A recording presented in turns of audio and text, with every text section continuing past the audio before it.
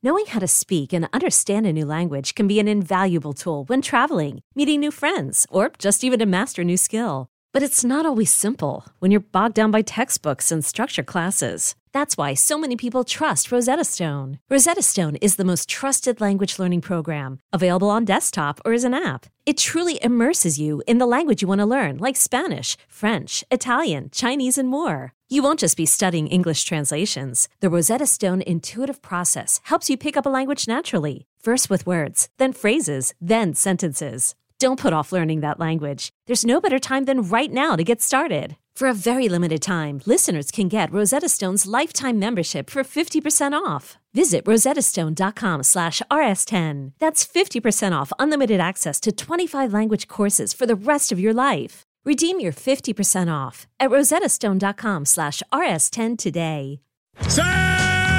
Blitz is defined as a sudden, savage attack. It is indeed all this. The effect is sure. The premise is simple. It's a basic, primal confrontation, man to man. No excuses are offered, none accepted. Welcome to the latest edition of Longhorn Blitz with horns247.com. Looks like a radio station. Now, here are your hosts, lifetime Longhorn Rod Babers, pure athlete, yeah. I transcend race, hombre. Matt Butler. I don't talk man. I back it up. And we are chock full of that, man. Damn right. And Jeff Howe. It's still real to me, damn it. And that's the bottom line, because Stone Cold said so. If you're gonna blitz, come strong, but don't come at all. Coming strong with another edition of Longhorn Blitz with Horns 24/7. I am Jeff Howe, coming off of one of the best college basketball games I've ever seen in person, and one of the best atmospheres, maybe the best atmosphere for a Longhorn basketball game I've ever been a part of at the Irwin Center for that 79-76 win over Kansas on a big Monday. But we're not talking basketball. We're talking Longhorn football, and plenty of it on this week's edition of the show. Wherever you're listening, however you're listening, we just thank you so much for being a part of this week's presentation. You can support this podcast by searching Horns 24/7 anywhere you get your podcasts. Click that follow button to get every episode of Longhorn Blitz when it drops. And don't forget to leave us a 5-star review. And don't forget to get over to Horns 24/7, the latest and greatest in Longhorn team news, recruiting nuggets, everything dealing with matters athletically on the 40 acres is there for you at Horns 24/7. So get over to the site and check it out.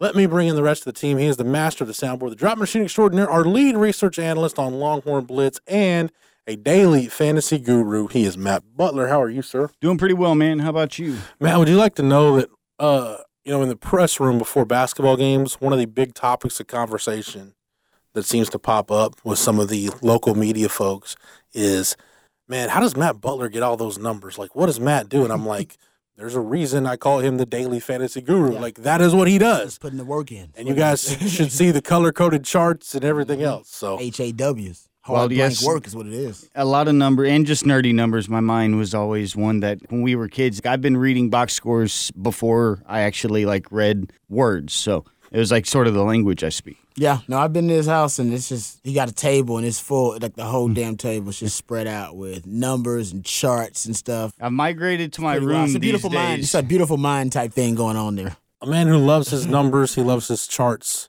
Are you a pie graph guy, Rod? I don't know. Sometimes. Ain't nothing wrong with a good pie graph. A Venn diagram? Yeah, there you go. Nothing wrong with that. All of the above, because he's a Renaissance man and he's that damn good at what he does. And I say this, and I mean this in all sincerity, nobody preps more than the third member of our team. He is our lockdown corner here on Longhorn Blitz. Lifetime Longhorn 2002 UT All-American 2002 semifinalist for the Jim Thorpe Award. Fourth-round draft choice of the New York Giants back in 2003. Spent his NFL career with the Giants, Lions, Bears, Bucks, Broncos, and a year with the Hamilton Tiger Cats of the CFL. When he was done with football, he got himself back to Austin, Texas, and the 40 acres, where he earned his degree.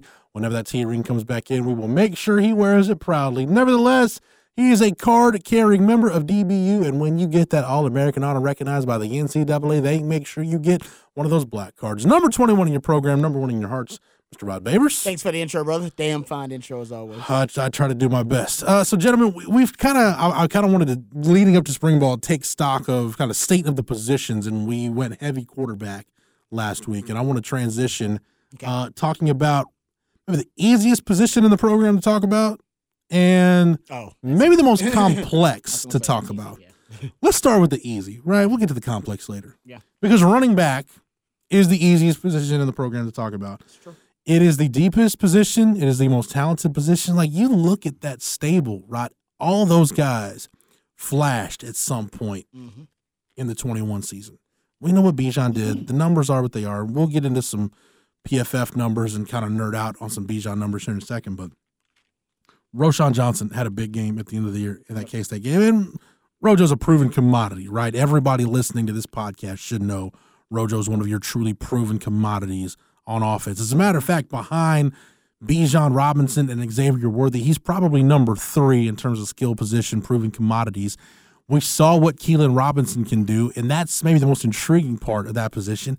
And even Jonathan Brooks, like, yeah, he did it against Rice, a little bit against Texas Tech, but up until he got hurt in the Kansas game, he was flashing in that game. Oh, now, by the way, you throw Jaden Blue into that mix, who, before he got into a situation where he didn't play his senior year of high school, was ranked by a lot of the recruiting networks, 24/7 Sports included, as the number 1 running back prospect in the country. Oh, yeah. So, Rod, when you talk about position groups, man, the rich got richer when you talk about the Texas running back room in the offseason, and that's why I said when the running back job opened, when Stan Drayton took the head coaching job at Temple, the line formed to the left of guys wanting that job.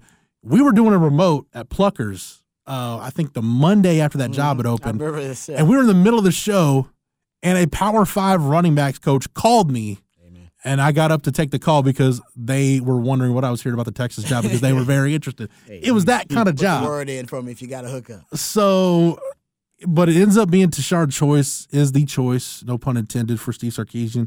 And I don't mind that at all. A young, energetic guy, NFL background. That's good. It brings more energy to those older coaches there. You want to have that. You want that good mix of the wisdom, but also that young, youthful exuberance where they just come in every day and they're on a high. And I think it's a good mix and a good balance to have. That's what he's trying to build. Yeah. You look at this year, just those two, the additions across the board with 2 guys like Choice and Marion, but then you also bring in a guy like Patterson that's going to be involved in some type of way to where you get both ends of the spectrum with it.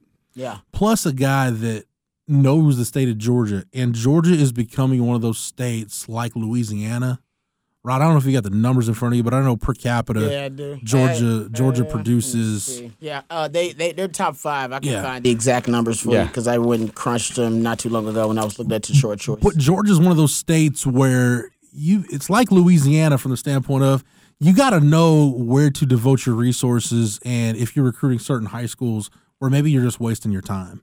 And you got Tashard Choice, who's from the state of Georgia, played at Georgia Tech, coached at Georgia Tech, so he knows that state really, really well, should know that state really well. And, man, you can find NFL caliber players in Georgia without getting, the top 10, top 5 type guys in the state that are going to go to Georgia or Alabama or Tennessee or wherever. Yeah. I don't have them on me right now, but I do know off the top of my head that the last 3 years that Georgia's been top 5 per capita in producing NFL talent. If you look at on a state-to-state level. Yeah, and a year-by-year basis, it always will bounce around. But if you look at the mean averages, it's always up around the top. But it wasn't that case for, I don't know, man. If you go back probably 8 years, that wasn't the case. I don't know what was going on. I don't know what happened. I haven't really tracked it. But Georgia last 5 to 6 years or so has really asserted itself as one of the meccas of producing NFL talent. Louisiana has always been there. Hell, Mississippi, I think, has always kind of been South there. Carolina is another one. But it's some places they just start trending. They just start. It's a boom almost. And that's where Mississippi is. If you look at the Clarion Ledger, which is out of Mississippi, actually updated in 2021, and this past season you had Mississippi become number 1, and it was like per 26.6 Oh yeah, Mississippi's players. always been number 1. And it was, I think, in 2020 was when Georgia actually was number 1, with Louisiana was number 2, to where it was like 1 out of every 72,296 in Georgia. Louisiana was 1 in every 76,837. Then Alabama, Mississippi, Florida, and SEC then country. The DC. Oddly, the DC area, and then Delaware hopped up in there for that random year. Texas was just outside. It was, I think, finished. It looks like 9th. Yeah. You know what I bet, Rod? I don't have the numbers in front of me. And top 5 basically for the past 5 years. And this would take some rabbit holing, but I bet if you look at, we talk about this on Light the Tower with Craig Wade and Snoop Daniel, who, by the way, if you love preps in the greater Austin area, Snoop Daniel and the team at Flex ATX, they do a better job than anybody covering preps in this area.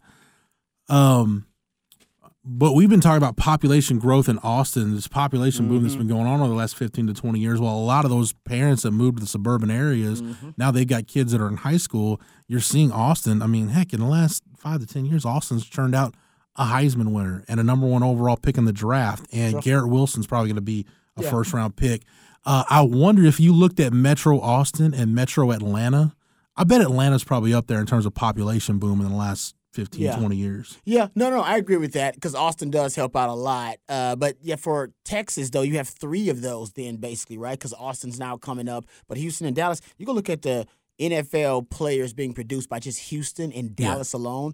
Dude, it's like Houston and Dallas, if you put it up against the states producing NFL players based on draft picks, Houston and Dallas will be top 5. That's why U of H producing NFL draft picks. That's why U of H has always perplexed me. It's crazy as a job because, like, if you just recruited your backyard, if you just took literally, if you're U of H, if you just took 25 guys in a year from the greater Houston area, oh man, you could be a top 25 program. Yeah, it's hard though because now everybody's recruiting Houston and Dallas. Yes, exactly. It used to be easier. You back in the day, maybe it was easier. Now it's not a secret. Everybody knows that there's tons of talent in Houston and Dallas, but Austin, I think it's still a little hidden gem, but maybe not anymore. But it's vastly becoming unearthed, if you will. Yep. For people are mining this area for gems. Metro Atlanta is the same. But I think you're right about that. I'm gonna do some research, but I bet you're right. I bet if you looked up just population booms around Atlanta, suburban around Atlanta, that you would probably see something very similar. Here's the number that I got from just the last NFL draft: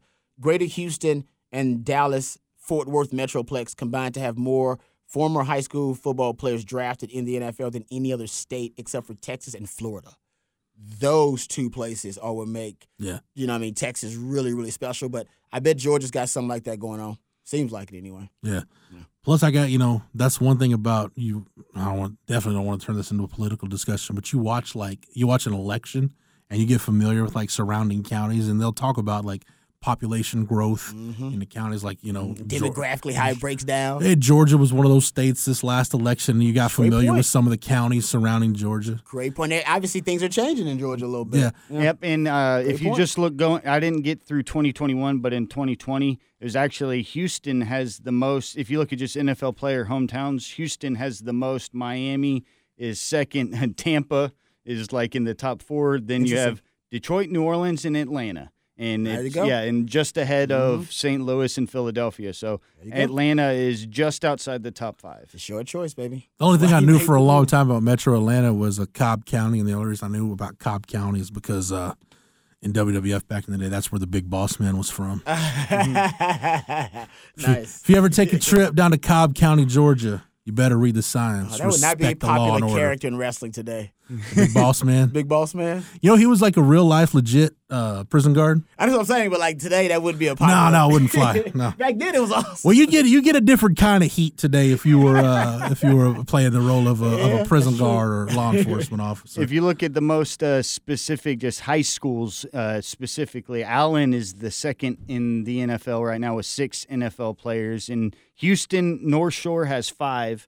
So that's up there in the top. And then Stevenson in Georgia also tied with North Shore, 5. I'm assuming that's outside of the Atlanta area. Mm-hmm. And Peachtree has 4.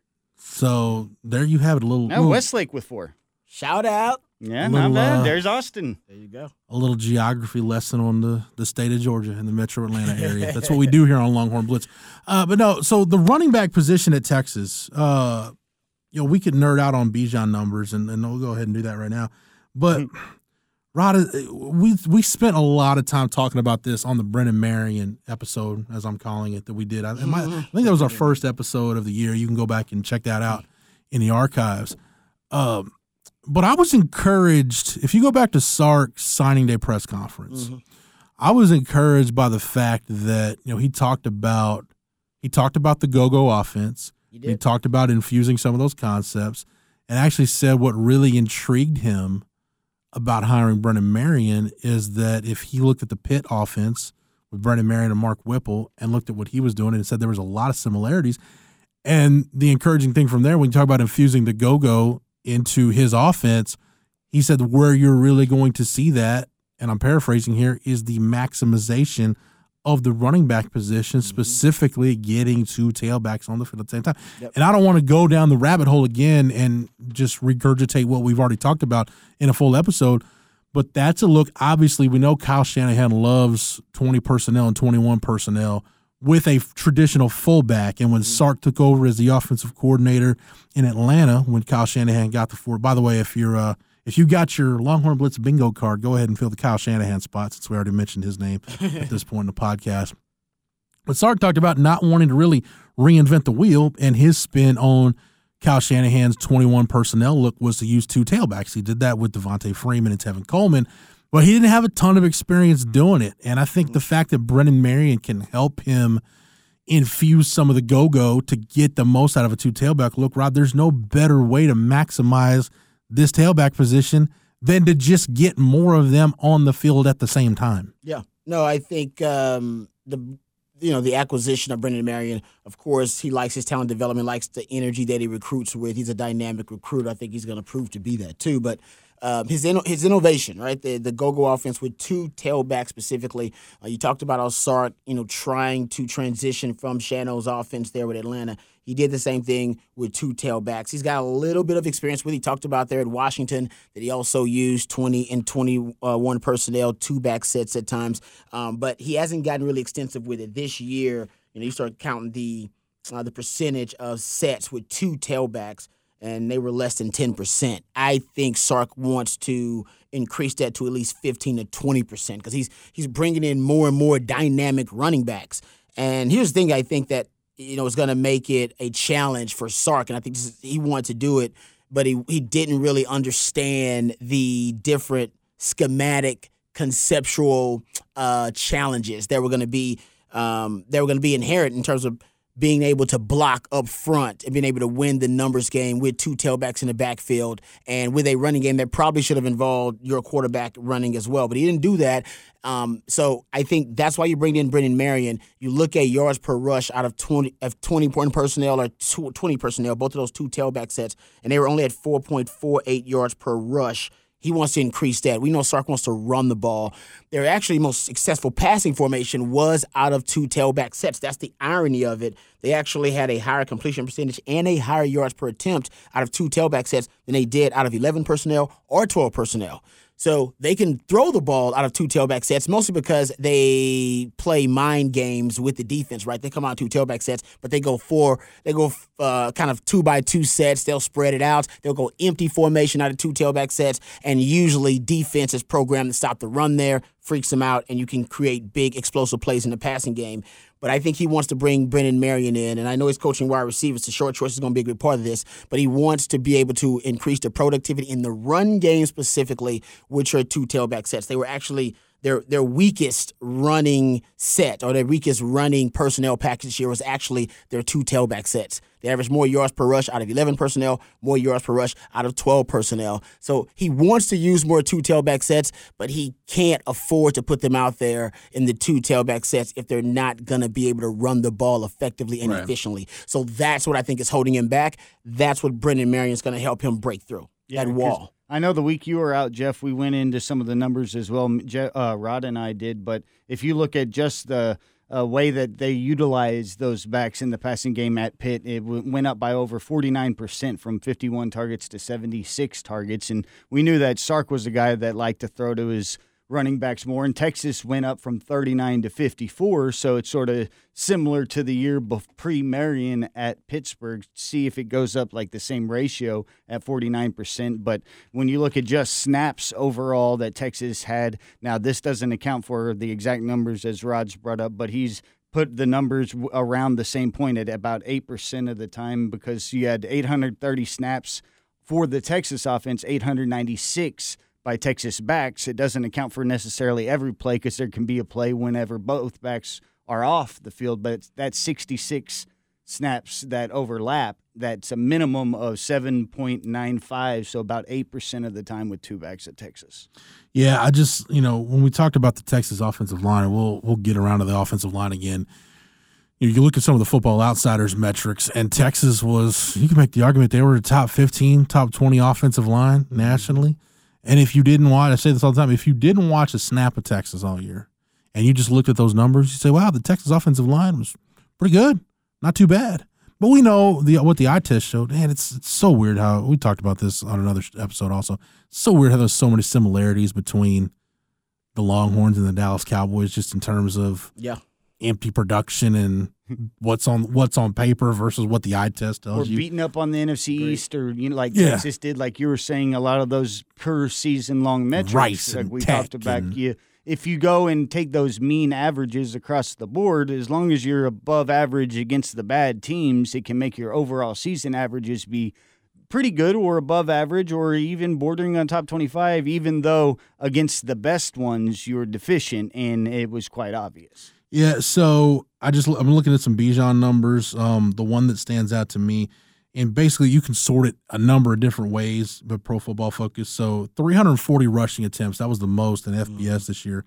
So I basically went by minimum rushing attempts. It's 50% of 340. So I figured out that's taking out a lot of just your random numbers. I think that's junk yards. Yes, I don't have my 170. 170. Thank you, Matt. I had that on my calculator. For context, Roschon had 95, so it's all the Roschons, and even if you get a little bit more.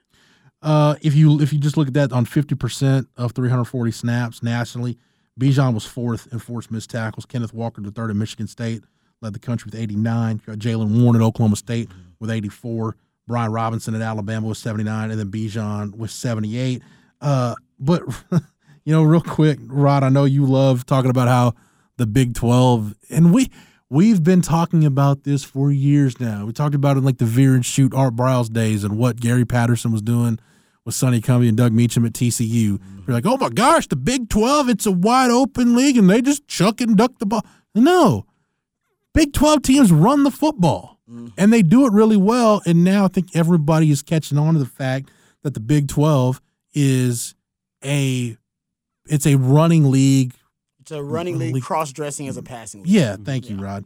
Well, and that was the misconception of people like the Air Raid or Briles or Kingsbury, like all these guys. There's a lot of running going on. Because all they knew was Leach, wise. and what they realized is all the different, kind of evolutions of the Air Raid. Art Briles was running the football as much, if not more, than he was throwing the football. Lincoln Riley, same thing. A lot of those guys. Even Cliff runs the ball. Cliff runs the ball more than Leach. So everybody was fixated on Leach in the air raid because Leach was just, and then they get upset Leach didn't even really call run plays. He depended on his quarterbacks to go to the line of scrimmage, and if they saw obviously the defense dropping 8, all right, getting ready to drop 8 and only going to rush 3, hey, man, you need to check to a run play. He would often cuss his quarterbacks out when they come to the sideline saying, hey, man, why didn't you run the ball? And he's like, well, you called a pass play. Well, hey, I'm out on the field, all right? You're the guy on the field. Don't be a robot. So I think everybody kind of misevaluated early on what the different evolutions of the air raid were going to be. We all thought, oh, they're just going to be there. They're Mike Leach. They're Mike Leach disciples. They're all going to be like Mike Leach. They weren't anything like Mike Leach. No. Actually, they all kind of went a different way than Mike Leach. They actually went to run the ball more. It's like the one flaw they saw in their mentor. They said, no, I'm not going to do that. Yeah, that's the one thing holding him back. I'm not going there. The last one, run rate. Leach is always still up at the top at 75% of the time, passing at least sometimes bordering on 80. Meanwhile, you'll be down around 60, and it's the same thing when you hear people talk about the NFL and this so-called air raid. They say are like just confused because the title implies in their mind that they're passing, even though it runs about 60-40 if you look at the pass to run rate. Just like I love the fact that we do football theory on this podcast because, as God is my witness, I'm going to vomit the next time I hear an NFL coordinator change, specifically on defense, and I hear the question, well, are you a 4-3 or a 3-4? Nobody's running 3 or 4 linebacker personnel anymore. Everybody's basing out of a nickel defense. It's been that way for 10 years now. Catch on to the trend. We've been talking about it in the Big 12 for the last 15 to 20. Yeah. That nickel is base. I agree. That's a question. Does that just not make you want to just swallow your own eyeballs, Rod? I don't go to those press conferences. So even if they ask, Sark and them stuff like that, I don't go because I can't stand 3-4, 4-3. Yeah. There's 5 DBs. You subtract that from 11. I'm going what are to you punch left with? myself in There's my own 6. throat. Yeah. To put myself out of my misery. Sorry for getting off on that tangent. I just aggravates the heck out of me. But no, you look at the Big 12 too, and it seems like every year. That's another thing. At Big 12 Media Day is one of the topics every year, Rod. Every year we hear this. Oh man, look at all the quality running backs that are in this league.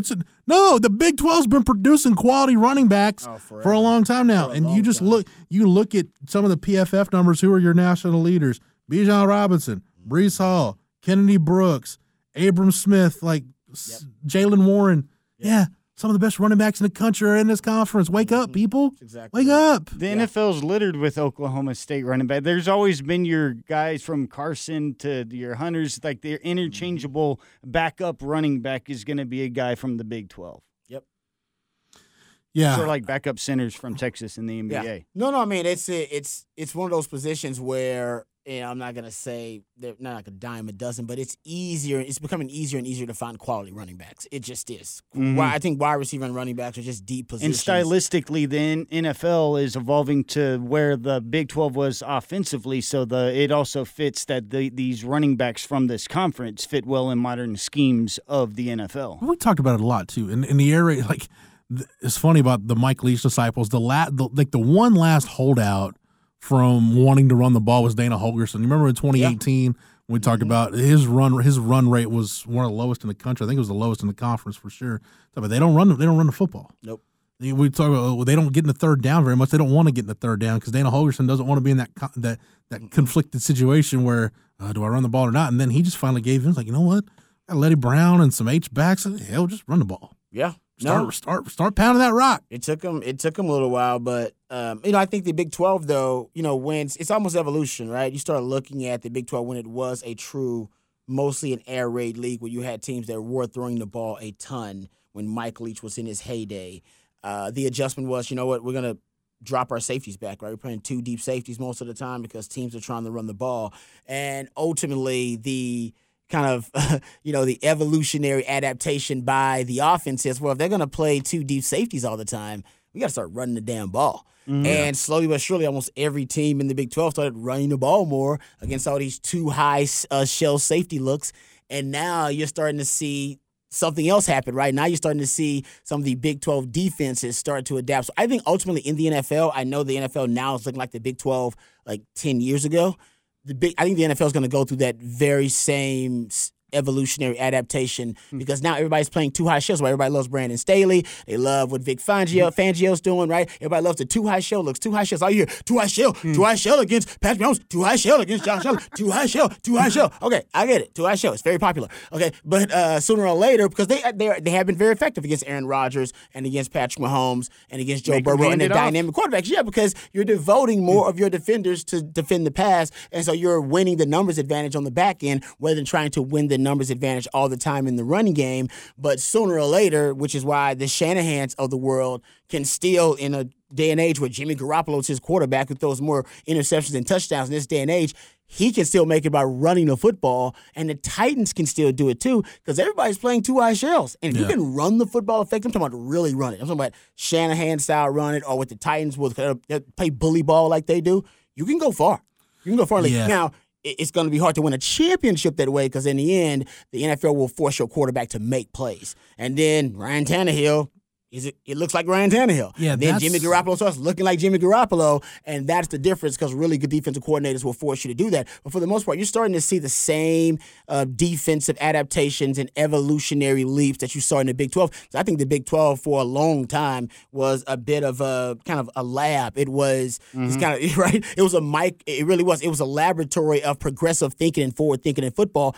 And think about it. That's why the NFL loves Big 12 quarterbacks, loves those Big 12 schemes. Every backup. Hell, they tried to hire 3 or 4 different Big 12 coaches, whether it be Lincoln Riley or Cliff Kingsbury, good Lord, who got fired, or Matt Campbell. They love the Big 12 offenses because it's the most forward-thinking offensive league in football. But now the Big 12 is going through a bit of a evolution. And I think the NFL in about 10 years, you'll see a similar evolution too. The other thing to that, too, if you look at the Big 12 and going back to 2017 – with John Haycock at Iowa State, what's the evolution of the Big 12 now? Because, like you said, Rod, the Big 12 was dealing with this 10 years ago, They were dealing with it, where the veer and shoot, everybody's starting to run too high safety look to defend the pass, and Art Bras, that veer and shoot, it's designed for you to open up the middle of the field so you can run the ball. Exactly. And the adjustment then by a guy like John Haycock was, well, we'll just go 3 safeties because, in theory, if you see the too high shell, it's going to bait you into running the football. But if you've got a guy like he's had with Greg Eisworth, or you go to the lightning package stuff Todd Orlando was doing, if you've got a guy like Jason Hall, who is a true like hybrid defender that can be that overhang safety, and of course Texas had a couple of greyhounds at linebacker with Gary Johnson and Malik Jefferson. That helps. It can, you can, and I don't want to get too far into the defensive conversation, but when you've got guys that are that versatile, that fast, they can account and cancel a lot of gaps up front and make things easier on your safeties to fill the alley when you're talking about stopping the run. I'm going to hold that thought because I know you've got some great stuff as far as that goes in a minute. But they'll buy them time. Yeah. Well, hiring for your small business? If you're not looking for professionals on LinkedIn, you're looking in the wrong place. That's like looking for your car keys in a fish tank. LinkedIn helps you hire professionals you can't find anywhere else, even those who aren't actively searching for a new job but might be open to the perfect role. In a given month, over 70% of LinkedIn users don't even visit other leading job sites. So start looking in the right place. With LinkedIn, you can hire professionals like a professional. Post your free job on linkedin.com/recommend today. But to wrap up the running back conversation, I mean, is there anything else we really need to say other than just looking forward to Texas doing more two tailback stuff? Yeah, I mean, I think that, I was looking at, I think this is Rojo who put this out on his Instagram, and they do what they call the hit stick. Did you see this? Yeah. Uh-huh. I don't even know what their metric, what exactly it is. It's basically their top speed plus or times their body weight. So, like I said, I don't know why this metric is important, but apparently it is for Texas because they're doing it. And when they actually ranked all the players and their hit stick ranking, the running back position, I'll just read all the guys in their rankings. Number 1 is Rojo, 4404. Jonathan Brooks is number 2 at 3980. Ryan Watts, 3954. Bijan Robinson, number 4, 3850. And so then Marcus Washington is at number 5. So out of your this hit stick metric, which kind of, I guess, wants to kind of be able to diagnose your explosivity plus your body weight, all those kind of things. It's got your running backs with being 3 of your top 5. Well, goes to our point about the running back position being the most talented and the deepest. You got to figure out a way to weaponize that group. And next year, if you don't double your amount of 2 tailback sets, to me, that means that you're wasting the innovation of Brennan Marion and bringing them in, or at least you're not fully maximizing them. Well, and what you just said right there, the what is it, the hit stick percentage is what they call it? They call it hit stick, yeah. That's the physics definition of momentum. Mass plus times velocity. And all you're doing is talking about mass and velocity to see how much momentum is within an object, where that's just a perfect physics equation. I love Matt Butler. See? Brilliant. Bringing in the scientific, words and stuff. I love that. That's exactly what it is. And if we're talking about the rates of run, like Jeff had brought up, and when it championship football, and we talk about Georgia's like the team that everybody's, Georgia, they pound that ball and they win championships. Last year, 35th in the nation in run frequency is 56.9% of the time. But who was ahead of that? Baylor was 18th in the country. Oklahoma State was 25th in the country. Then you also had TCU ahead of Georgia. And not far away, you had Texas at 55%, Kansas State at 55.4%, and Kansas at 56.2%. So the Big 12 has 6 teams inside that top 50, and 3 of which were ahead of Georgia. And if you think of Georgia, you'd say, they probably run the ball more than anybody in the country. And it's nope, actually, Baylor and Okie State, 2 of the most successful teams in the Big 12 last year, ran it much more than Georgia did. One thing I was going to say, though, real quick, and I forgot to make this point, so I apologize to backtrack a little bit, but we talk about, the 3 safety look that Iowa State has unfolded that everybody's trying to copy and put their own spin on. The counterpunch for the Big 12 offenses has been, man, can you just hire coordinators that can bring, we talked about it a couple of years ago, that hybrid spread influence into this league with a guy like a Neil Brown. We see it now with Jeff Grimes at Baylor. Mike Gundy's always been evolving himself as an offensive mind. I really respect kind of what he does. But it's kind of it really the league has changed. It's not other than, I mean, you guys correct me if I'm wrong. Other than now, what Zach Kittley's going to do with Joey McGuire at Texas Tech, and there really are no true air raid teams in the Big 12 anymore. Jeff Lebby, if you want to count Art Briles on the air raid tree, and the veer and shoot, I guess, would be a distant cousin of the air raid. You'd maybe throw Oklahoma in there, kind of on the outskirts. But wasn't Levy was at Mississippi last year, right? Yeah, Yep, Lane Lane Kiffin. I mean, Kiffin, they ran the ball 40th most in the country, 56.6%, to where they even have changed and evolved and moved away from. I mean, they've ran the ball basically right there between Georgia and Texas, to where even he has evolved it to where, like, you still had Leach last year, 130th out of 130 teams. It was 26.9%. But, yeah, like you said, Kittley, the guy that came from Western Kentucky, they were at 32.3. He definitely is in that Leach mold. It's 2 out of every 3 plays is going to be a pass. Yeah, for sure. So it's just a different league, and everybody needs to get their head right for it. One quick thing before I want to get to Keelan Robinson real quick, but on Bijan, Rod, does this number surprise you?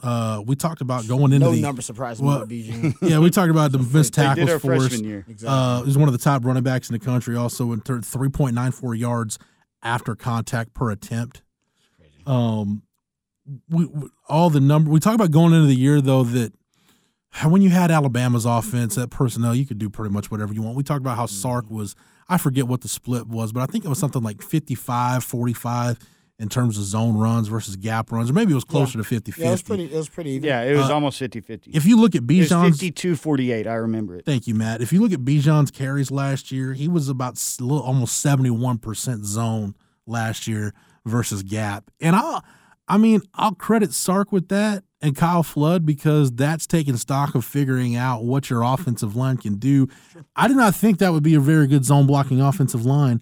I thought, man, if you have more gap schemes where you can create angles and leverage and maybe use some of the athleticism that group has, that might be better for them.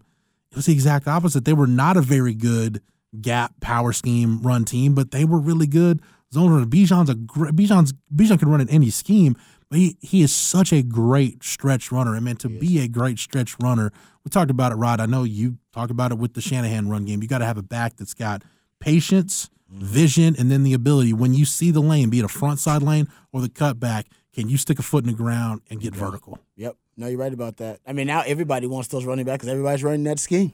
Outside zone, wide zone. And so I guess you have more of those backs to choose from. This is why like, everyone's running a wide zone. Like, you guys realize that's what Mike Shanahan was doing with Terrell Davis back in the day? Like, it's same stuff. It's just a new age spin on some old school. It is, but I mean, stuff. that's what's in your Super Bowl right now. Is Sean McVay running that. And then if you look back also the way the offensive line, what Sark inherited, Herman was a predominantly zone run, so that you already had them familiar with it, and then it fits the personnel as much. But then if you look overall at the different running backs on the team and what they ran, it ended up being that 70.7% Bijan was zone. But if you look at Roshan was just a 53-39. So it was a lot closer to 50-50. It was 57%. So you had different skill sets, and Roshan makes sense too. He's just pounding straight up and making some guys miss tackles. And they used Rojo more short yardage and goal line. So and that then makes sense. And then the K-State game, like we said, it wasn't even a wildcat. It was just direct snap it to the tailback and let him try to get downhill. Even with Jonathan Brooks, it was 11-10. Yeah, so his was pretty split too. So, but Bijan predominantly zone. Same, and Keelan was a little bit off, 26-19. Yeah. The zone gives Bijan options. Yeah. And Bijan is so good, he deserves options. When Shanahan and Gibbs were perfecting, his zone running scheme, remember, he's with the Raiders, and they have Marcus Allen and Bo Jackson there at the time. And Shanahan essentially is thinking to himself, well, how do I just let these guys make the play? I want to take myself out of it. I don't want to tell him, hey, run through the B gap. Yeah. You want to tell Bo Jackson and Marcus Allen where to run? No. Give them four options. You want Marcus Allen and Bo Jackson to run. You want them, first of all, you want them running. That's why the outside zone is great and for you those want guys. the defenders wondering where they're going to go. Exactly. And you want them to be able to choose and give them multiple options. And that's pretty much was the brainchild of what is now the Shanahan zone running scheme. You had a Hall of Fame running back in Marcus Allen and maybe the greatest athlete of our generation in the same damn backfield. Yeah. It's crazy.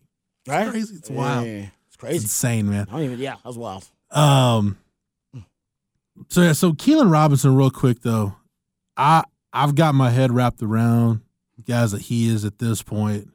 And we expect to start talking about him being the gadget play guy, whatever. Mm-hmm. I've got my head wrapped around the fact that he is more DJ Monroe than Marquise Goodwin. Yeah, no, you're right. For sure. I mean, it would be, if Shashard Choice can improve his hands, that'd be a hell of a coaching job right there. Brennan Marion can play a role in that too. Okay, you know what? Whatever, team effort. But if they can improve his hands, that'd be great. But I'm with you. I think hand the ball off to him, pitch it to him. Yes, don't throw it. Get him onto the edge. The occasional bubble screen where he could just catch it in space. Hopefully very soft. A soft toss. But yeah, I mean, it's pretty obvious. Because he's a rocket. When you see him, like his speed is as elite as it gets. He destroys angles. He's one of the fastest players I've seen in college football in like the last 2 years. He really is. Yes, for sure. And like, I mean, just rewatch that Rice run. It's a joke. It's like he's playing against children when you see, because if he can break through the line untouched, he's so much faster than everybody. And to Jeff's point about DJ Monroe, it means you got to give him like 5 touches, because he's one of those guys where 2 of those touches are probably be a loss or no gain. Mm-hmm. But if you give him enough, he's going to pop 1. Yeah. Here's the ratio. That's all you need for him to pop 1. You give him 4 touches, he's going to pop 1 of them. Because we already know how explosive Bijan is. And if you look at the 15-plus yard runs and breakaway runs, as PFF defines them, but those explosives, you ended up having 15 out of 195 for Bijan, which is 1 every 13 attempts. You look at Keelan, he had 5 in 45 attempts, 1 in every 9. So you're talking about almost at a 50% clip better than Bijan, which is rather remarkable. You know who was like that early in his career? Jamal Charles was like that early in his career. Was he really? Like if you look at a Jamal Charles game, he'd go 11 for 75, and one of those was like for 63 or something. You know? Just got to keep feeding the beast, man. Dajay was like that. Yeah. And Jamal like kept that up through the NFL, because he now is the highest yards per carry guy in the history of the NFL. When you look at 1,000-plus yards or 1,000-plus rushes. Past Jim Brown. Yes. Is that him at Jim Brown, isn't it? Yeah, there's a guy from 1957 named Marion Motley that ran it like 7. Motley. Yeah, you know he's like 740 or something attempts. So like, if you look at the minimum 750-plus, it's Jamal. Unless you look at quarterbacks, because your guys like Michael Vick and a few players. Yeah. But out of running backs, yes, it's overall. Marion Motley's one of those guys, like, go rabbit holing on Marion Motley, like a two-way player, like back when they were playing Ironman football. Like, he's a guy that fascinates me, and I don't want to get off on a tangent. I love that you know it. No, give me something. I didn't know anything about Marion Motley. I was towards the end of the NFL season, I was looking up, like, what, because in the 18-game regular season now, a lot of records were in jeopardy of being broken, single-season records. And Trevon Diggs had a chance for the interception record. I was looking at like Dick Night Train Lane had like 14 interceptions in a 12-game season when they weren't throwing the ball. Dick Night Train Lane of the ATX. Yeah. They also Old Anderson High, like picks. Like Dick Night Train Lane's one of those guys that fascinates me. Oh, I want somebody. I might do it. Write a screenplay about Dick Night Train Lane. He was left like abandoned. I wouldn't say it wasn't by a dumpster. He was like abandoned at a building somewhere as a baby. Wow. I've heard Colonel. He's like abandoned. Go look it up. He's like abandoned. No, one morning on the high ground, Colonel Craig Flowers here that you hear here on the Horn as part of our Saturday program. Colonel Flowers was telling Night Train Lane's story, and I was on like a grocery store, and I'm like in the parking lot at HEB, like listening to this story about Dick Night. Yeah, Night Train Lane. I'm telling you, he's a fascinating story. But you're right. I don't know how Dick Night Train Lane got that many picks. They were throwing it like 4 times a game. Yeah. Back in the day, boy, it was just because they didn't care if you threw interceptions. Like, it took until like a post-Brett Favre era that, like, so for a long time, coaches just didn't care if they threw picks and let them keep doing it. So you had Bill certain Walsh guys. Cared. Yeah, Bill Walsh cared. Bill very Walsh ahead of his time. Yeah, Bill Walsh was like, oh, hell no. You ain't we my quarterback throwing picks. Well, for the exact number on Jamal, it was Michael Vick. If you look of all rushers, Michael Vick 7.0, Randall Cunningham 6.4, old Marion Motley at 5.7, Russell Wilson 5.5, and Jamal at 5.4. And if you look at people with rushes over, I think 750, it's Jamal in first. But Nick Chubb and Aaron Jones both over 5 yards per, so they have a chance. Randall Cunningham underappreciated. You go look at quarterbacks who are able to lead their team in rushing and passing. Yeah. That dude did it like 3 or 4 times. Like in a row, I think consecutive seasons. He's a freak, man. Freak. When people say, again, quick NFL tangent because we got to get close to wrapping it up. When people say, oh, Patrick Mahomes, he's a unicorn. I've never seen anything like him. Yeah, you did. His name was Randall Cunningham. No, you made that comparison when he first blew up. Patrick Mahomes did, and I was like, damn, you're right. He is. He's just with a better team and a better play caller, a better system. Oh, yeah. It's very Randall Cunningham-esque the way he just kind of shuffles out of it. But Randall would run the ball. Patrick Mahomes doesn't like to run the football into the playoffs. Like as a scrambling quarterback. In the playoffs, he has all of his longest rush, I believe, of his career, most rushing yards of his career came in the playoffs. He's rushed for like back-to-back games with 50-plus rushing yards in the playoffs, along with like Steve McNair, Otto Graham is in that category, and Russell Wilson. But he saves it. Almost what Andy Reid says, all right, man, now go run. Be another threat. Well, people forget how Randall reinvented himself, right? Like when he was with Buddy Ryan, it was freewheeling and, hey, just you go let Randall be Randall and unleash the beast. And then he gets with like Rich Kotite and John Gruden. And like, we want to make you part of a West Coast quarterback and play from the pocket. Like, why are you gonna take a Ferrari and drive it 25 miles an hour down the road? That makes no damn sense. Turn him into a game manager. It's like he's not a game manager. But then he goes to the Eagles, and they realize, like Dennis Green and Brian Billick realize, you know what? The one thing Randall can do is throw the ball really deep, and the one thing a young Randy Moss can do is he can outrun everybody. Yeah. And they were airing it out, man.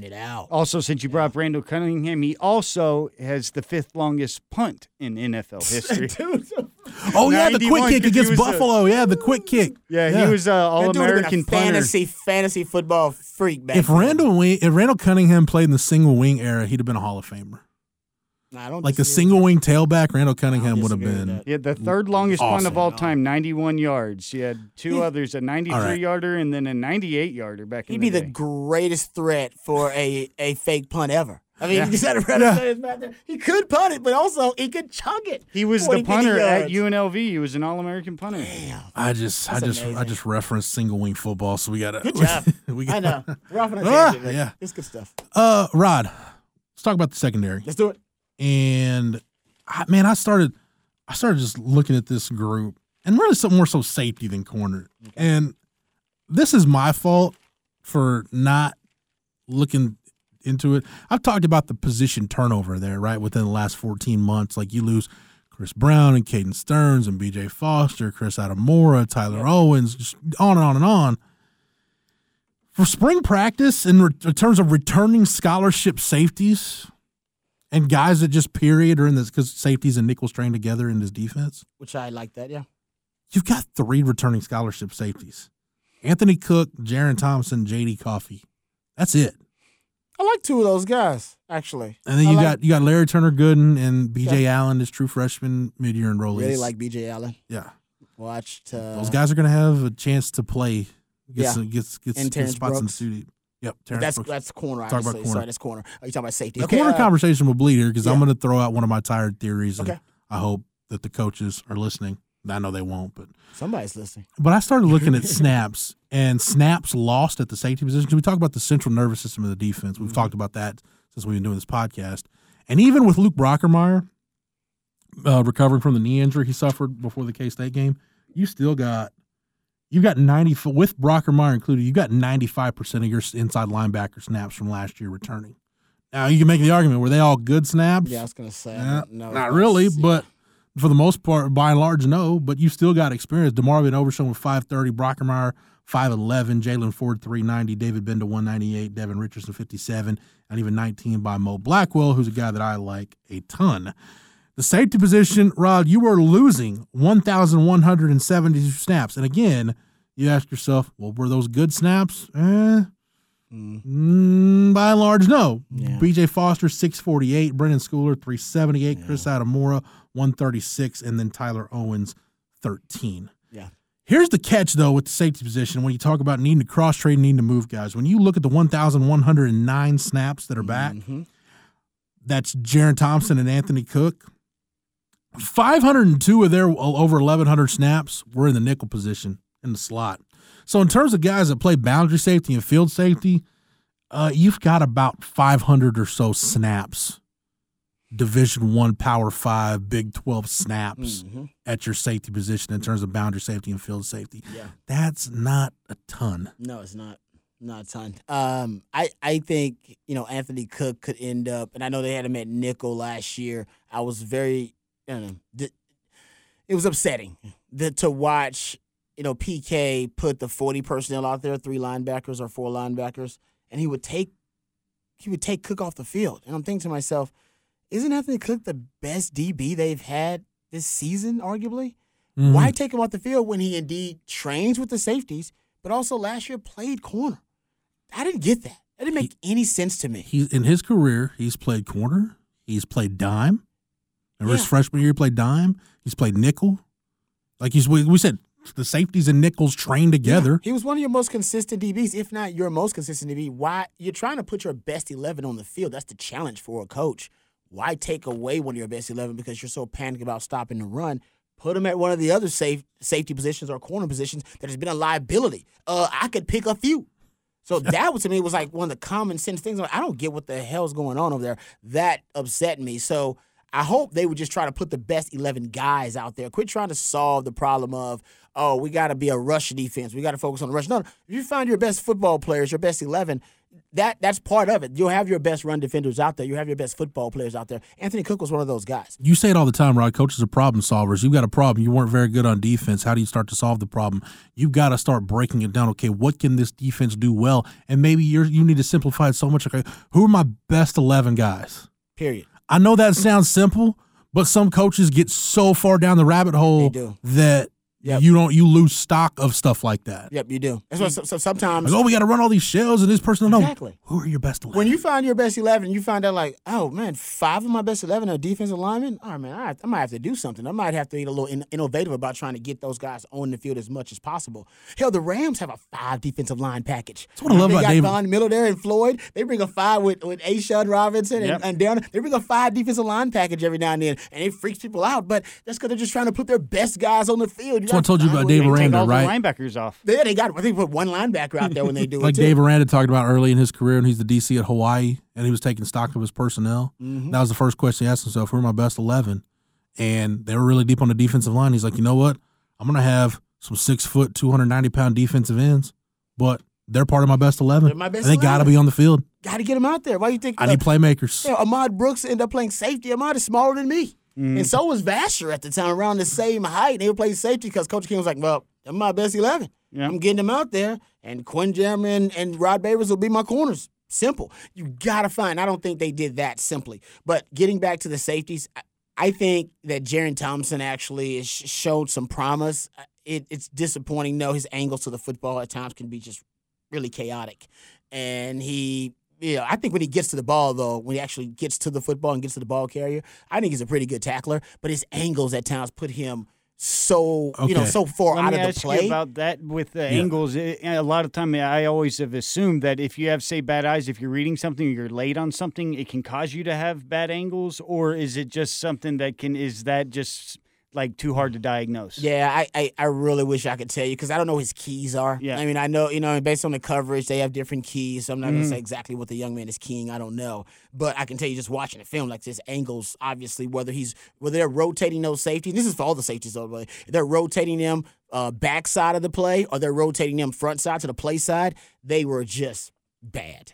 They were bad playing it from the backside because when you're rotating late, which is what they try to do to keep their too high shell disguise, they will try to rotate late. That's what PK always wanted to do to try to obviously incite the offense to run the football, and you can bring the safety down late into the box. But when they come down late into the box, it seems like they don't really understand where the ball is supposed to pop based on the defense they're playing, based on the front. You should be able to somewhat, not predict, but you should be able to at one point adjust your angle to where the ball, based on the scheme of the defense, is supposed to pop, whether it is going to fan it out to the sideline, whether it's we're actually going to we'll set the edge and we're going to force it back inside. Mm-hmm. And it seems like at times the guys didn't know where the ball was supposed to pop. They're guessing. I'm like, how you be guessing? You should know that. No, we're crashing the edge this time. So if he's crashing the edge, the ball's going to pop. If it's going to pop, then he's going to have to run, he's going to run a bit of a bubble to get to the end. All those things you're supposed to be able to anticipate, and it seems like in their mind, the safety, they're not. I think part of that was, you've talked about this, Rod. I've heard you talk about this on the afternoon show.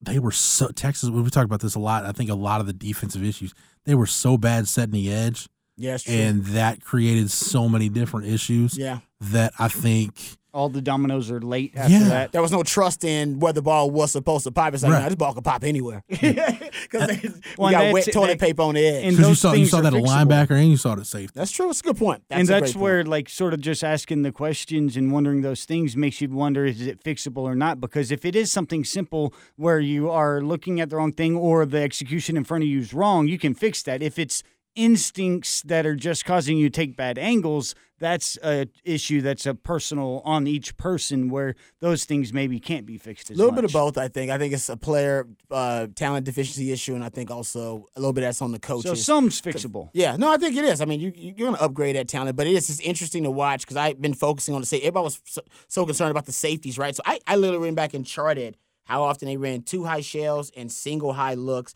Essentially, they were pretty split. I mean, it was not something where they ran a little bit more single high than they ran too deep, and I think that's because late in the year teams were just gashing Texas. And it depends who you're facing. Yeah, exactly. If you have a pass threat, then you're playing go running too teams. So high. I think late in the year he started to figure out, damn, these teams are trying to gash in the run. Even on sometimes on So a lot, when they're lot down more in single games, high at that point. Yes, when they're down in games, and even on third and medium, they're actually running the football. So I counted right around 52% of their plays being with a single high. And this is the thing that blows your mind, though. 65% of the explosive plays Texas allowed this year came when they were in single high looks. So they kept getting burned either via the pass or they kept just getting gashed in the running game because, like I said, they would bring the safety down in the box. He's rotating down in single high. That's the whole point. You get an extra hat in the run game, and yet his angle either be so bad from the back side of the play that wouldn't even matter. And that's how you give up horrible explosives. Yes, or on the front side, the angle was so bad, or they would just flat out just miss the tackle. Or, honestly, the edge wasn't set, so sometimes the guy would just go run straight up the sideline, and the safety would have an angle where he's coming more toward the line of scrimmage and have to adjust that. So it was just a fuster-cluck at times. Yeah. But most of the explosive plays they allowed this year came out of single high looks. Garrett Patterson's got to fix that. Yeah, that's a big deal because you're allocating the personnel there to do something, and you aren't even getting the return, so there's no point of doing it. But also, when teams saw that, though, in the past, they went deep on Texas. Yeah. Go look at the Texas Tech film. Go look at Oklahoma. When they saw single high, they just There was a point in the year where there was a point in the year where teams were completing, I think, like between 60 and 65% of passes 20 yards or more down the field. Oh yeah, you're completing 60% of your deep shots. You're not supposed to complete that. They finished 62%. They finished 62? I believe they finished at 62% completion. And that should be about 38%. That should be should be less than 40% easy. I remember Robert Griffin's Heisman year. Baylor was right around, I want to say it was like 45, 48%. And that was like record setting. And we were talking about, oh my gosh, they're so accurate with the deep ball. Yeah. Texas. And this is like Colt McCoy and Jordan Shipley playing pitch and catch, except it's 30 yards down the field. And Texas was facing some quarterbacks that never threw the ball more than 20-plus yards. Texas didn't play great quarterbacks. The Big 12 didn't have great quarterbacks this year. Who was your all Big 12 quarterback? First team. Was it Spencer Sanders? Yeah, I think it was Spencer. Exactly.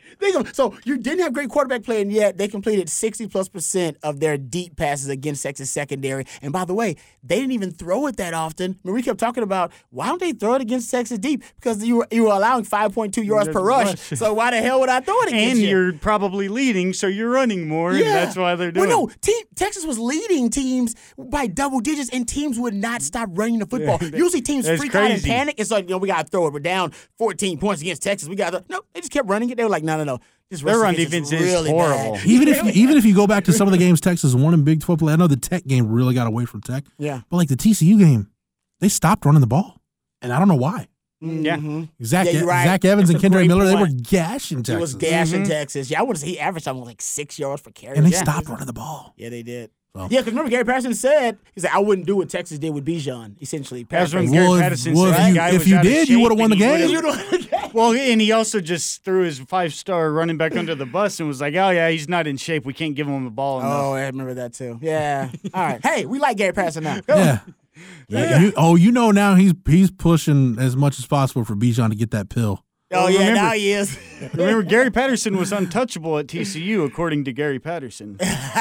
According to Gary Patterson. Well, that's what he told his players the week he got fired. Let's hold the thoughts on the secondary. We'll complete that conversation next week. I'm going to get back on my Deshaun Jameson to nickel stump. So I love this rant. You guys Timeless. Be prepared. Yeah. Just like Duke Thomas can be a two-way player, Deshaun Jameson's going to the nickel. Last year we had the Deshaun Jameson going to boys. safety. Yeah. I'm Sandra, and I'm just the professional your small business was looking for. But you didn't hire me because you didn't use LinkedIn Jobs. LinkedIn has professionals you can't find anywhere else, including those who aren't actively looking for a new job, but might be open to the perfect role, like me.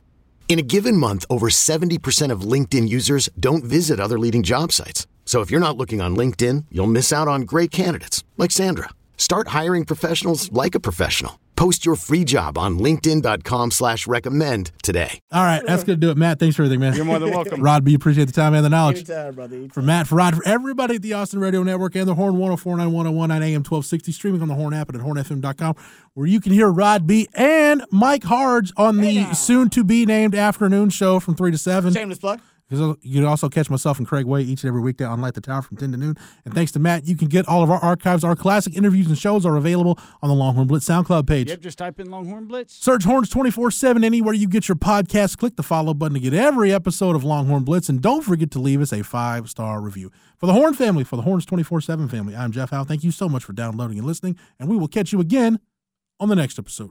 You've been listening to Longhorn Blitz with Horns247.com. Remember, you've been listening to Longhorn Blitz with Horns247.com. Remember, for the latest Longhorn news 24/7, visit Horns247.com. Okay, picture this. It's Friday afternoon when a thought hits you. I can waste another weekend doing the same old whatever, or I can conquer it. I can hop into my all-new Hyundai Santa Fe and hit the road. Any road. The steeper, the better. Because my all-new Santa Fe is available with H-Track all-wheel drive, so I can hit the trail without a worry in the world. Heck, with 3 rows and best-in-class rear cargo space, I can pack the whole family in with all our gear. We've got available dual wireless charging for our phones, so we'll never lose touch with civilization, and we won't lose touch with the primordial power of Mother Earth. So which is it? Waste the weekend or do something a little more epic? And conquer it in the all-new Hyundai Santa Fe. Visit HyundaiUSA.com or call 562-314-4603 for more details. Hyundai, there's joy in every journey.